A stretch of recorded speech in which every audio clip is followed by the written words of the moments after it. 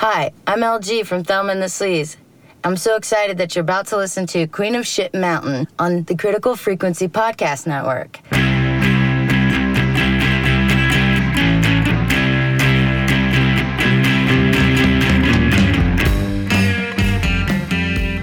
Things started to take shape for us. We started getting a little bit of national attention. We were opening for some pretty cool bands. People were kind of catching on to our Instagram and our YouTube videos.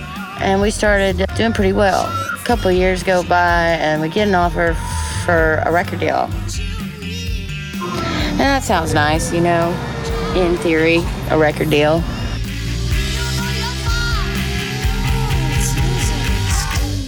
And I'm not gonna name the record label, but they sent us a contract, $10,000 advance. And I thought, oh, okay, that's a good amount of money. But we had already recorded the record, and the record had cost $13,000 to make. So I was kind of sitting there thinking, well, that's kind of cut our losses, but at least we'd be on this really strong indie label, and we would have a good team behind us, and we would be able to do this thing as much as we could on a more professional level. So we signed the contract. The guy who I had met at one point, the label head, came to Nashville, had lunch with us, and he didn't exactly rub me the right way. I kind of got a vibe from him. It wasn't entirely savory. And he kind of pinched my back, side, you know, like how when an old man's trying to be perverted, he pinches your side, and I was like, ew. We signed a contract because, again, we were a little desperate, and other bands on the label were cool, so I figured maybe he was just a weirdo. And then about a day later, he's like, oh no, I'm sorry, I sent you the wrong contract. Y'all signed the wrong contract. My lawyer just called me and he sent me over a new contract that you need to sign. Will you look it over?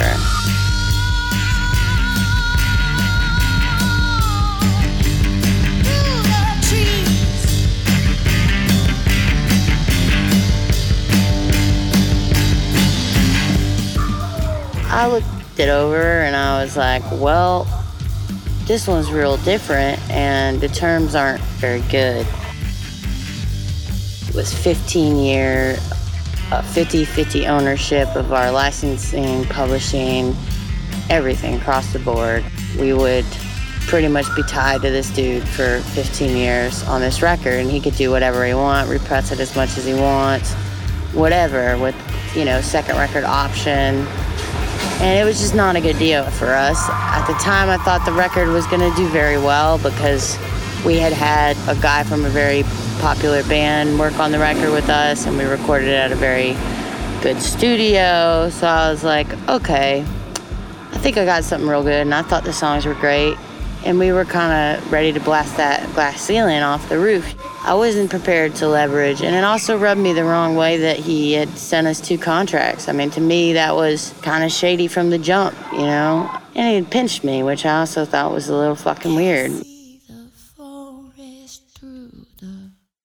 His hands were very sweaty. You know, look me in the eyes, motherfucker.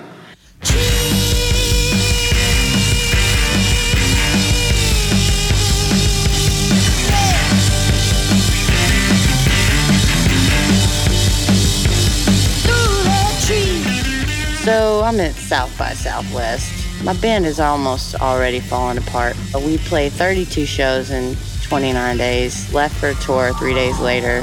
Gigi and Chase's relationship had become pretty much volatile at that point.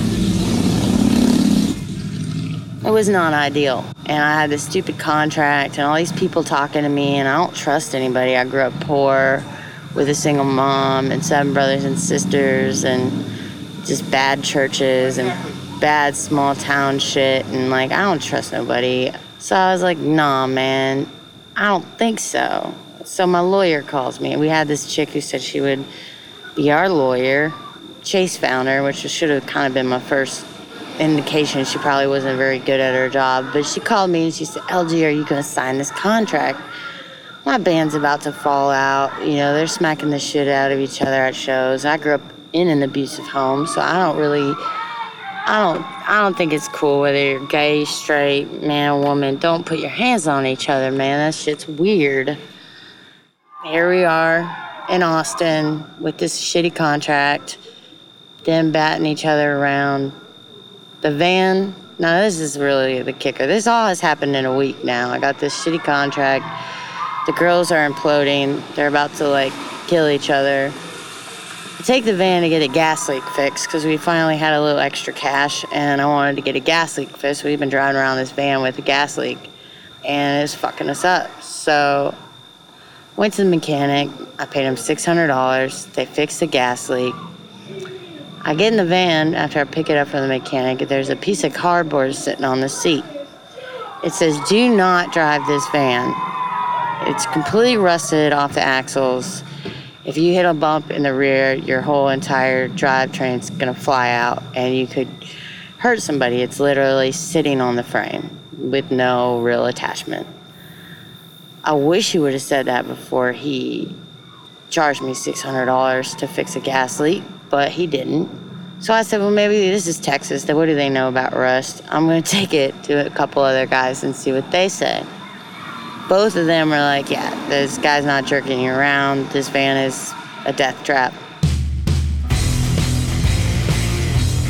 This episode is brought to you in part by Earthquaker Devices. You can find them at earthquakerdevices.com. Please follow them on Instagram and all the other social sites. They're great. They're going to be posting about the podcast, so let's show them some love. I'm in the unique position of having had worked at Earthquaker Devices and experienced firsthand the care and attention that goes into each and every single pedal they sell. Go check them out. They have great customer service. Your satisfaction is absolutely guaranteed. Made in the USA by the sweetest people in the sweetest little town, Akron, Ohio. Go check it out, Earthquaker Devices. Now, back to the podcast.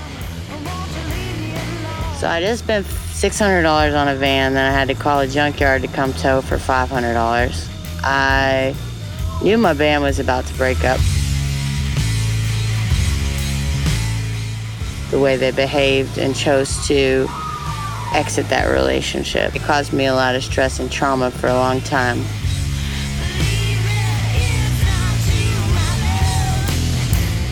I mean, I was completely exhausted. But this is all in a matter of days. I had to turn the record deal down. The lawyer called me and said, "Did you look at the new contract?" And I said, "Yeah, I don't think it's very good." She's like, "Are you going to sign it?" And I was like, "I don't think I should." And she was like, "No, you can do better." And I'm like, "Why'd you just ask me if I was going to sign it then?" Why? Because she had a clause in there that saw that she got a good chunk of money once we signed. That's why you all don't trust nobody, man. Don't trust nobody.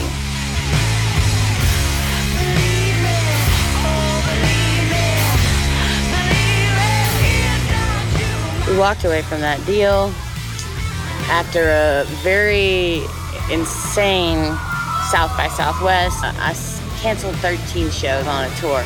I said, if we don't play these last 3 shows, we're not going to be able to pay our rent. So make it work for the band. We can get home, everybody can go their separate ways, and we can figure something out time down the road. Well, if you were at the show in Athens, Georgia, or you ask anyone who was at our last show in Athens, Georgia, as that lineup, it didn't go as planned.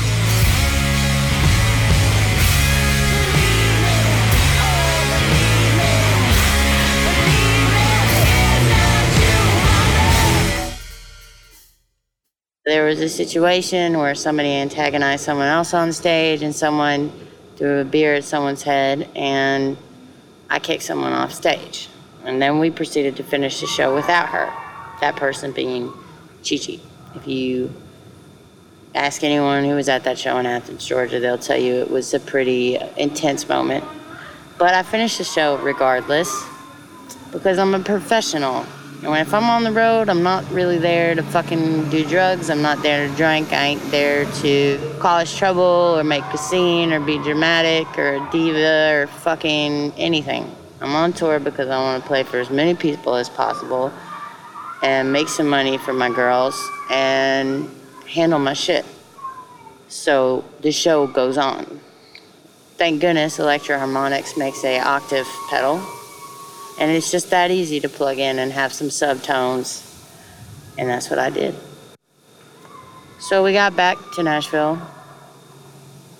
And I was pretty set on walking away from the band. I realized that these girls had just kind of ruined the project, and I was just so completely drained and worn out by the experience, and I don't have a van now, I don't have any money, and I just worked my ass off, and got this album now I gotta put out, and I don't know how I'm gonna put it out, and I'm at my wit's end. Pretty devastated, actually. The day after we get home from that whole shebang, and let me tell you, there are dark moments I can't even speak about.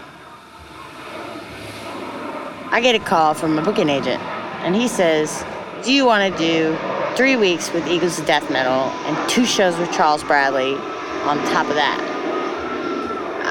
You got 3 weeks to get your shit together, $500 a show, which is huge money for us at the time.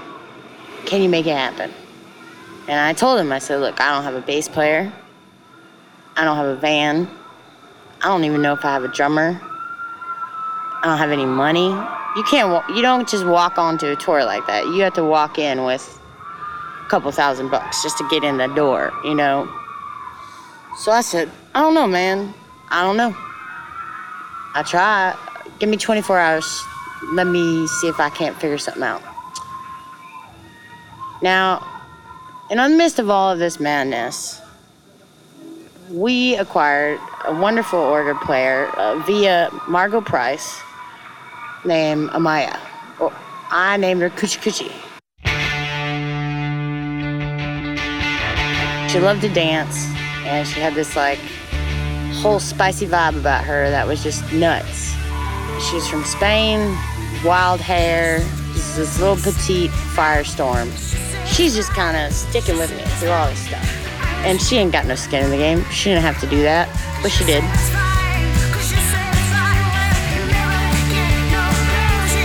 I just need somebody's tactile that's just gonna walk in this situation, play a bass, get it done, take care of business. So I reached out to this woman who played bass in a band in Austin called Feral Future. I asked her if she would be interested in doing the tour. She's real, just brass tacks, come in, take care of business. Learn the set, make it work. And she agreed to do it. I offered her kind of a lot of money, but it was worth it to me to have that security and know that I was gonna have someone on our team that was just gonna get to work and not cause me any trouble. I talked to Chase. I said, look, the only reason you're here and that bass player isn't is because we are friends and you have seniority, and you know, finding a drummer is a lot harder than finding a bass player. We know that this is in both our best professional interest that we do this tour. So let's make it happen. I don't know how I did it. I blacked out, but I made the money. I got the bass player. I got us a van. I rented us a Bandigo van. Thank you for my dad fronted me the deposit money for like 2 hours so that I could PayPal him the money. And I didn't have a credit card. Still don't. I like cash.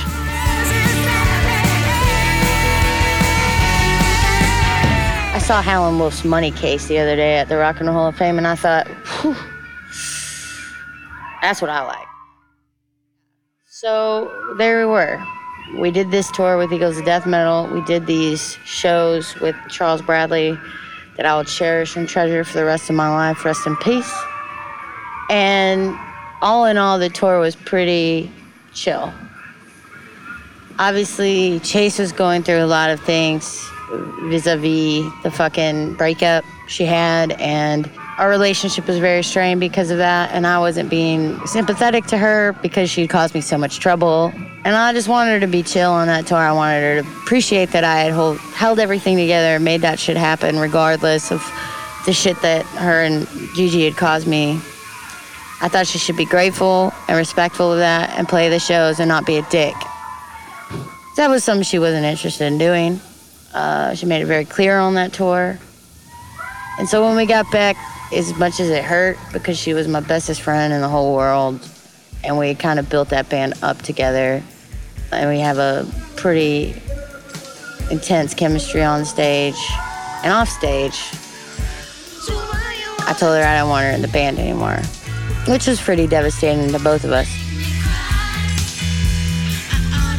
After all of that, driving 12 hours a day and just worrying about everything, it's like people always want to hate you when you're the leader, but nobody wants to be the leader, Nobody wants to be responsible for a van and all the equipment in the van and all the people in the van and the promoter and the club and the food and the drinks and the crowd and the amps and the fuck everything, Nobody wants to do that job. And unfortunately, I have a very strong presence, so guess who gets that responsibility?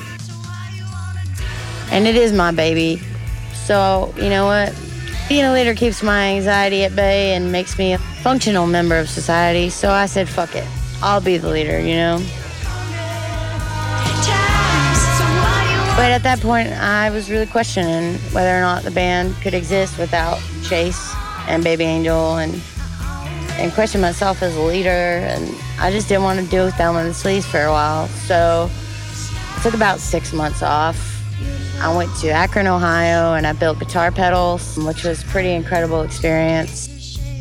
I took the money that I made from doing those guitar pedals. I worked in the guitar pedal factory. If you have a Acapulco Gold or a Hummingbird or a Tone Job or any of those pedals from November of 2016, there's a good chance I made that pedal, which is still kind of funny, but I think my friend Julie Robbins, who works there, knew I needed to get away from Nashville for a minute and get my bearings, and I was really grateful for that. And I was really grateful, and it made me very happy.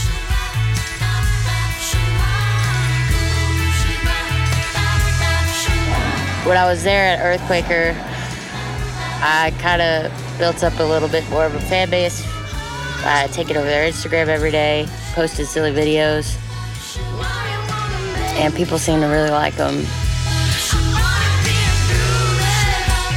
So I got a little bit more of a fan base, and I was feeling pretty good. I had written about 6 new songs for a project called LG and Friends. Played with a lot of cool Nashville people that were just like chill and fun, and we had some really great shows. And I kind of started to realize, wait, people like me. They like my songs. They like my persona. They like what I have to say. It's not about who else is up here, If I could find good people to play with, I need to just keep doing what I set out to do when I've built up all these years, and keep doing it and not let someone else's mistakes dictate how I live my life and what my goals are.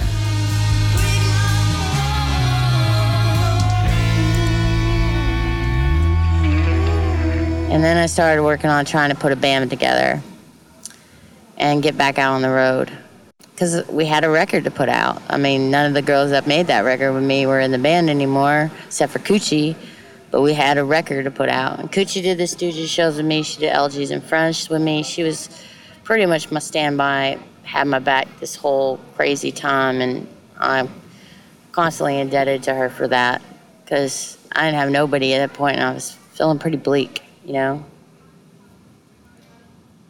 I decided I was going to keep doing Thelma and the Sleaze. It was going to come back. Baby Angel, my friend Tiffany, and this little scrapper named Whiskers came around. She was in a band. She was kind of hippie, but she was really cool. And she was always trying to fight. And she skateboarded. And she just had this beautiful energy. I found Snowflake, who obviously was not as technical as Chase coming into the picture, but I really liked how chill she was. She's a very well-traveled woman. Seemed like she didn't mind being alone, which is a good quality to find in people. And she smacked the fuck out of the drums. And they agreed to play the first 2 Thelma and the Sleaze shows with me so I could get back on my feet and find some new people and get back out there, get my name back out there, get back with my booking agent and tell everybody, like, game on, dude. Game fucking on.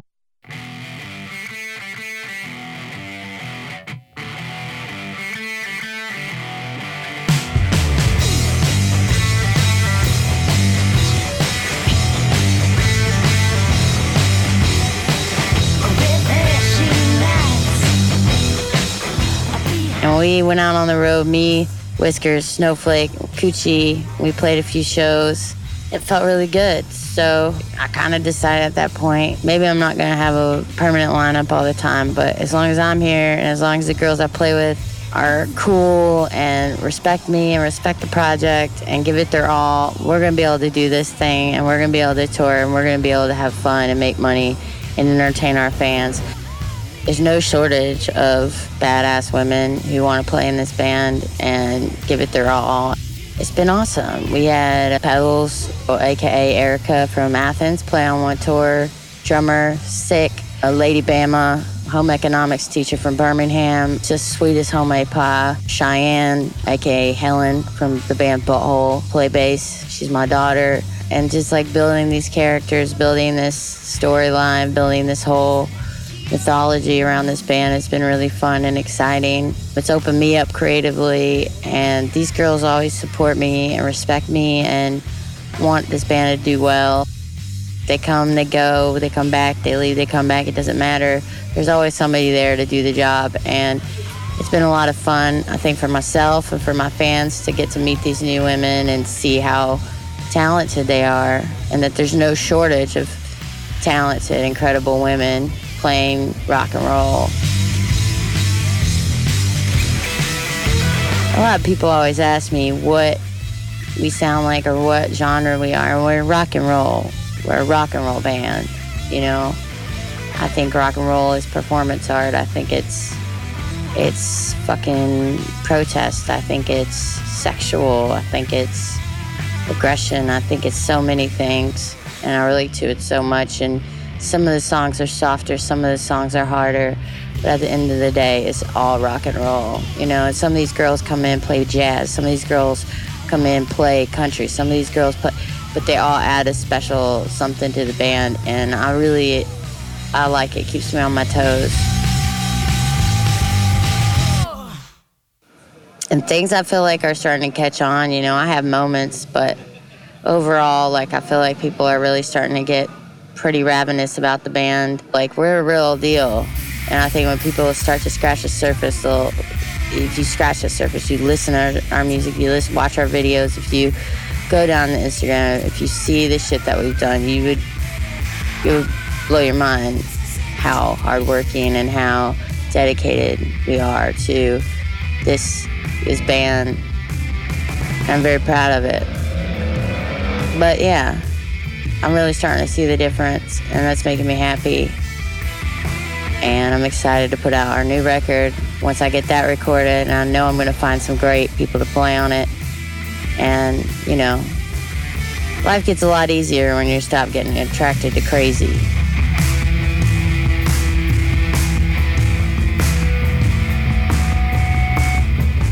You gotta love. You gotta be able to love. And you gotta be able to feel love. And you gotta be able to make love. You know, that's gotta be number one. You gotta look for people that can do that. It has its ups and downs, but it's my legacy at this point, and it leads me on to so many other avenues of creativity, and I'm very proud of it. Thanks for joining me. We'll delve deeper into what it's like to be a DIY tour musician, to be an underdog, to be a queer, to be a rock and roller, to be a trailblazer, to be uncompromising and innovative and love. You know what I mean? Our podcast artwork is done by James Guthman. Queen of Shit Mountain is produced by Michael Ann Petrella with assistant producer Amy Westervelt on the Critical Frequency Podcast Network.